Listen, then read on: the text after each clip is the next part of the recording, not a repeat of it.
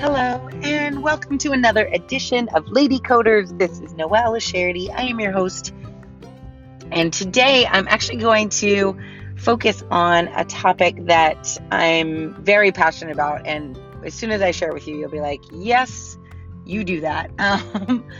But I was recently on the phone having one of my mentor chats with a person a little bit earlier in their career than I am. And a couple things, right? First, there's always someone who has less experience or less confidence than you do, and you should step into the role of helping them get to where you are. Literally, if you are one chapter ahead of someone, you can just help them help them see the next few steps and be of real, true value to them. And so that's what I attempt to do. I don't think I'm like any kind of special, like massively successful person. But I do think I've achieved success in my little area of life. And if I can help just a couple people, or even, like the quote I say from Bessie Stanley and Emerson, if I could just help one life breathe a little easier, then I feel like that's success for me. So it's also extremely fulfilling. So I encourage you to do the same. But one of the topics that came up on our call was, what happens, and I get this question a lot from people that I coach, as well as just my friends and colleagues. How do you, let's say you want to do something and you've never done it before, or let's say you are searching for a job or trying to get a new role. What are the best ways to do that? How do you get yourself, known, or how do you make sure that a recruiter understands that you're the perfect person for this job without you having to tell them in the form of a resume?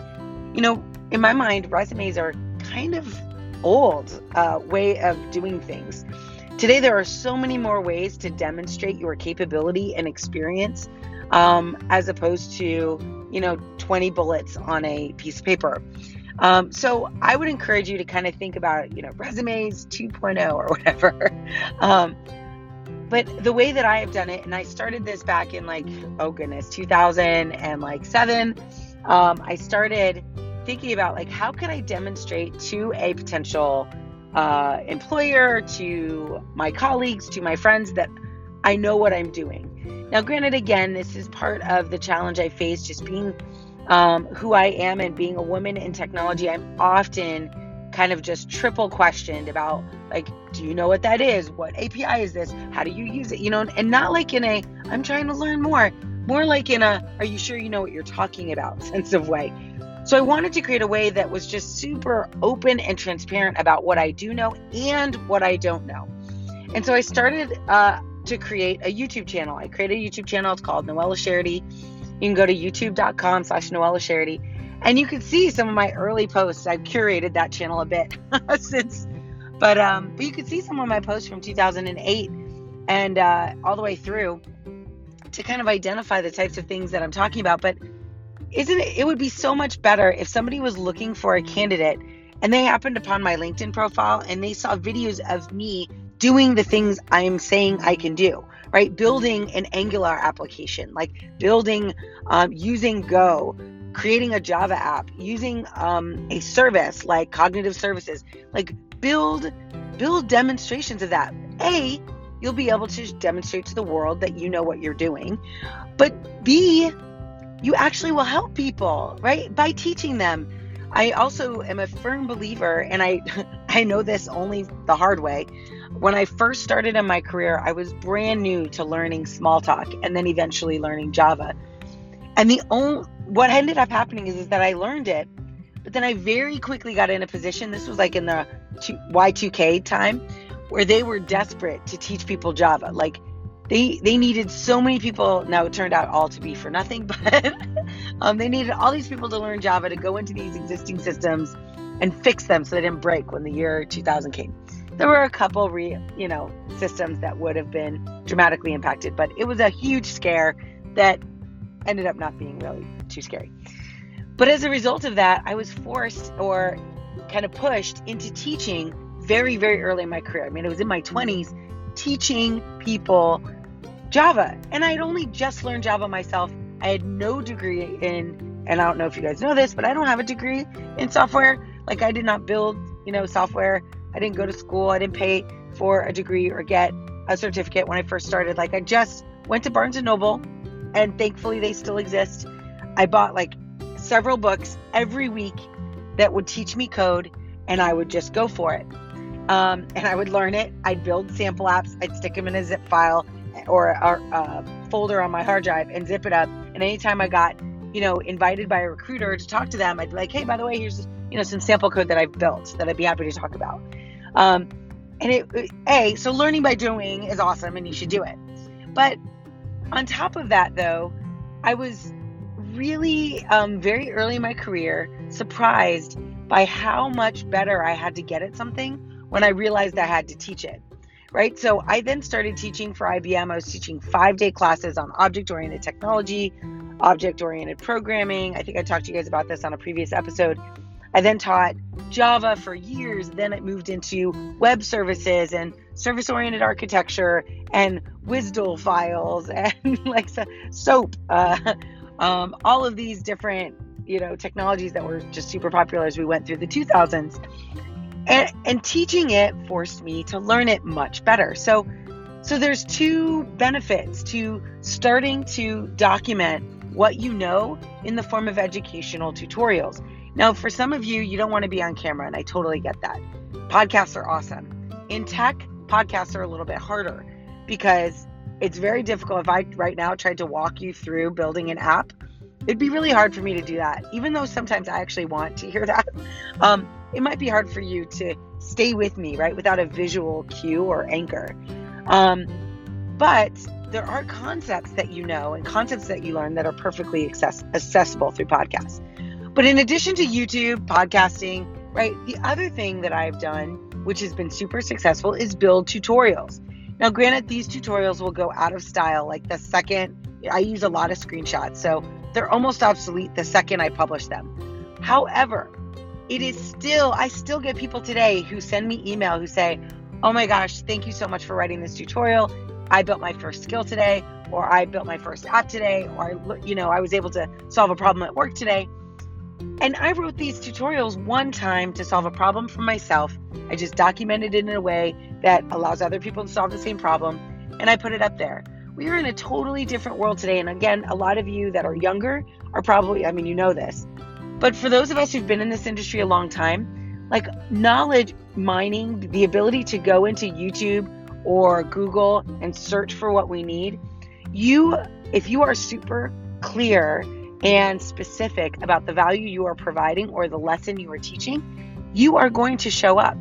More importantly, if you start doing this on a routine basis, people are going to look at you as someone who does this, and they're going to ask you questions that'll help you build better content, that'll help you learn better skills, that will help you build your brand.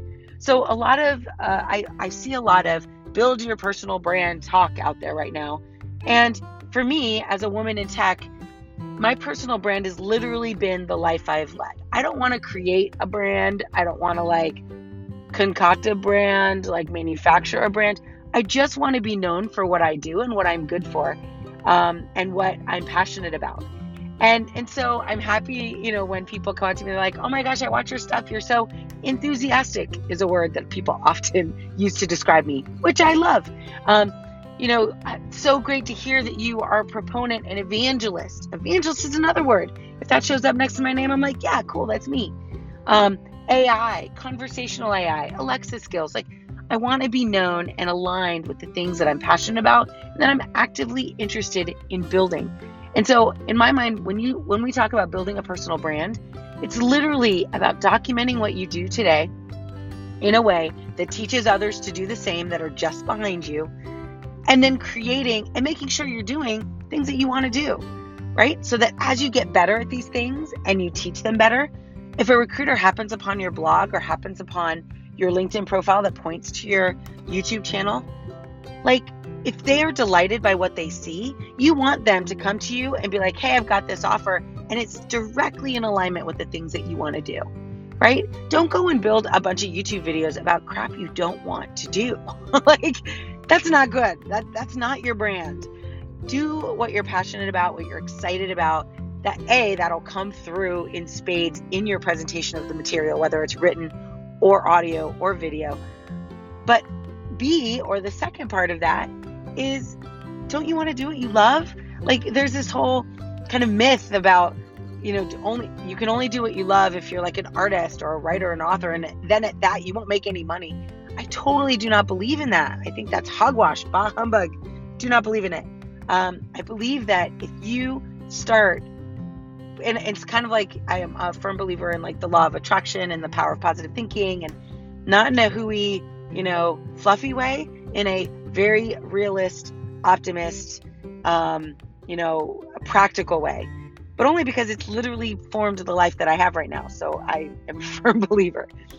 But you should curate the experiences that you want. Start building a brand around the things that you love, and watch the universe, the world, right, mold around you. Watch people come to you and infuse you with more opportunity, more questions, things that you can use to build a better brand, to build more knowledge, to create this virtuous cycle. And that's what, Jeff Bezos recently wrote an article about work-life harmony. And he's like, it's not like we're seeking out balance. And I totally agree with this. We're not seeking out balance. We're not seeking a 50-50. Like, I want to love my life just as much as I love my work, and I want to have 50% participation, 50%. Like, we want 100% in both, and we want to create a flywheel effect, right? Kind of like, and I'm a Peloton user, so I understand this concept of like, once you get going, you just have to add a little bit more energy to propel yourself even faster and faster. And when you are living in this space of doing the things that you love to do, and then teaching others, and then them doing what they love to do, and again, that's part of this virtual cycle. So I go home, I'm super jazzed up and excited about the work I did. I can close my laptop and I don't have to think about work when I'm with my kids. I don't have to be like, oh, I probably should check that email, because I feel fully satisfied and fulfilled with the level of effort I put in during the day that I was at work. And then I can go home and be fully present with my family. I kind of run the gamut here, but I'm just so passionate about you guys identifying, what do you love to do? Who are you? And be confident. I certainly will be a proud supporter of you. Be confident about who you are and who you want to be, and start documenting it. Because I guarantee you there's someone just like you who's 5 years behind you, wishing that they had some guidance on what to do. What should they focus on? What should they learn? And this is a great way to do that. So again, if YouTube's not for you, podcast. If voice is not for you, build a blog. Like, it doesn't really, you're not doing this to get a bunch of users and become a millionaire influencer, though that very well may happen. You're doing this to find satisfaction and fulfillment in your life, and at the same time help someone else. Like, that's, in my mind, like, that's success. So I hope you enjoyed today's episode. I'm always excited to talk to you guys. So thank you for listening. I am so humbled and honored that you would spend a few minutes with me learning about the stuff that's in my head and hopefully using it to make your lives better. Thank you so, so much. I'm very, very honored to be in your lives, and that you have spent a few moments with me kind of learning some of the lessons that I've learned. So thank you. I'll talk to you guys in the next episode. Bye.